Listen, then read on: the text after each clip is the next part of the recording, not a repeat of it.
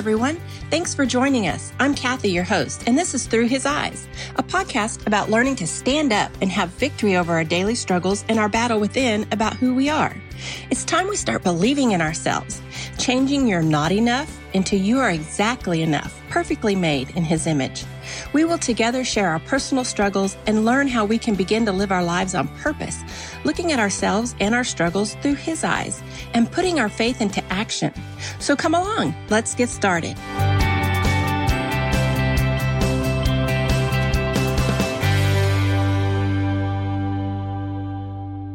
Hey everyone, welcome to this episode of Through His Eyes. Today we're talking about those times during your day and our journey that we just can't breathe. Those times I call meltdowns. How do you find God's love and direction on those hard days?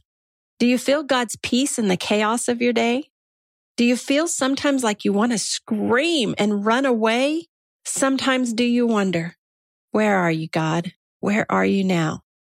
Life can be so hard some days, those days when everything goes wrong. You know what I'm talking about. We've all had them. The day just starts out wrong. You spill something on your clothes as you're walking out the door. You drop something important and breaking it. Your kids just say the wrong things. You have a deadline at work on a project and you're late. You get an unexpected bill in the mail, due this week. You get a text from your mom to tell you that she's not going to do what she promised you.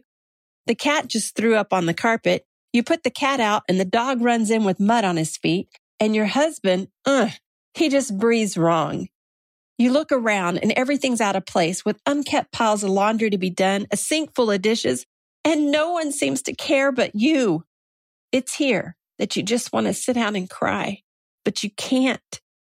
You don't have time, and because that would be weak, you can't let it get to you. You have to keep going. People depend on you. Yes, I have these days when it's just hard to breathe. I want to cry and say, where are you, God? Because at that moment in time, I don't feel Him.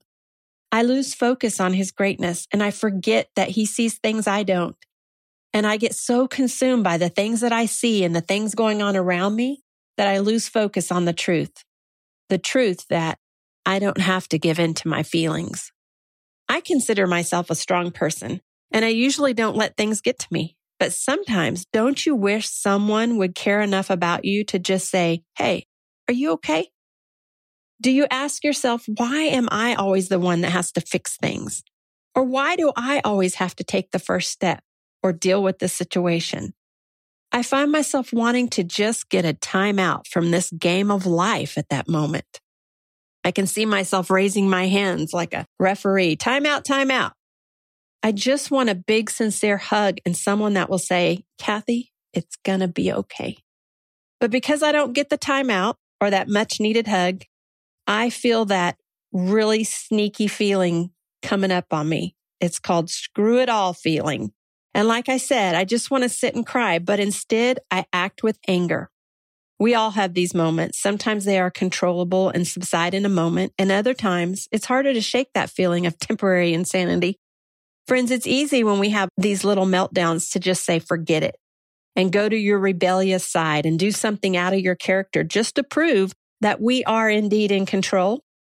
And to be honest, it feels good to exercise that independence and control. But I don't think this is what God intended us to do with our feelings of defeat. I believe that it is in these moments and times that He calls us to focus on the unseen, not the seen, to be bigger than our feelings and to be an overcomer of our weaknesses through Him and His strength. 2 Corinthians 4:17-18 says, and this small and temporary trouble that I suffer will bring me a tremendous and eternal glory, much greater than the trouble, for I fix my attention on the things that are not seen, but on the things that are unseen. What can be seen lasts for only a time, but what cannot be seen lasts forever. Even during these brief moments when we need a lifetime out, we need to focus on God and His greatness and call on Him to help us through it, to help us to resist the temptation to throw your hands up, to resist the urge to cave into anger and discontentment. I think we need to be aware of the devil's snares for us and see it for what it is, a trap. Psalms 119:110 says, The wicked have set a snare for me, but I have not strayed from your precepts. We can't stray from God's word during these times. We can't let our feelings overcome us from the truth.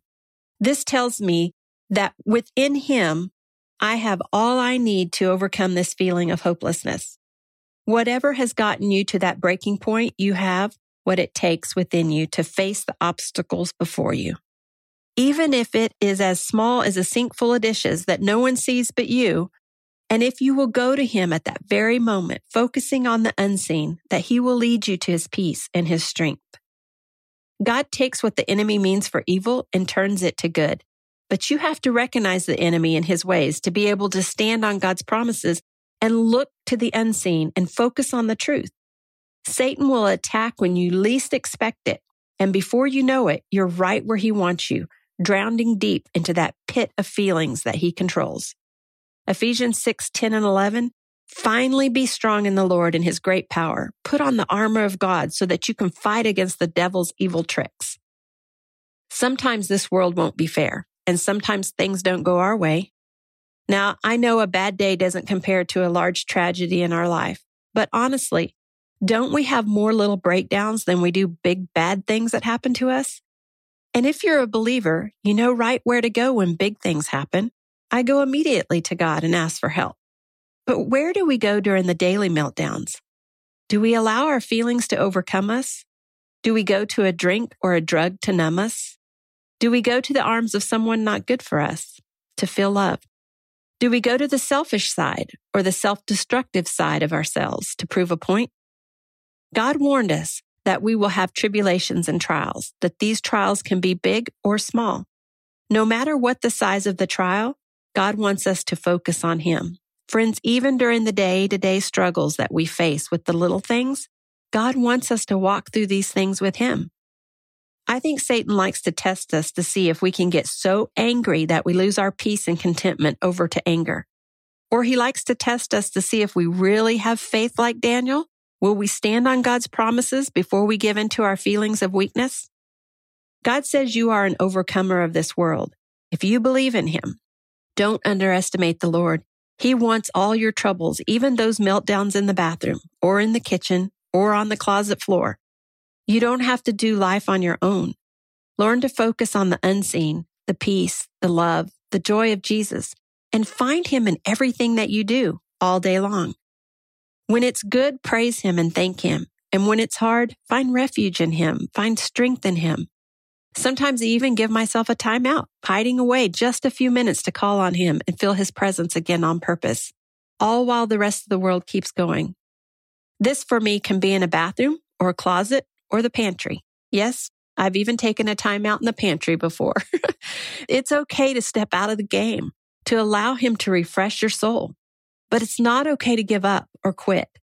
When I go before Him and just sit with Him quietly for just a few minutes, I'm reminded of Psalms 23:1. The Lord is my shepherd, I need nothing.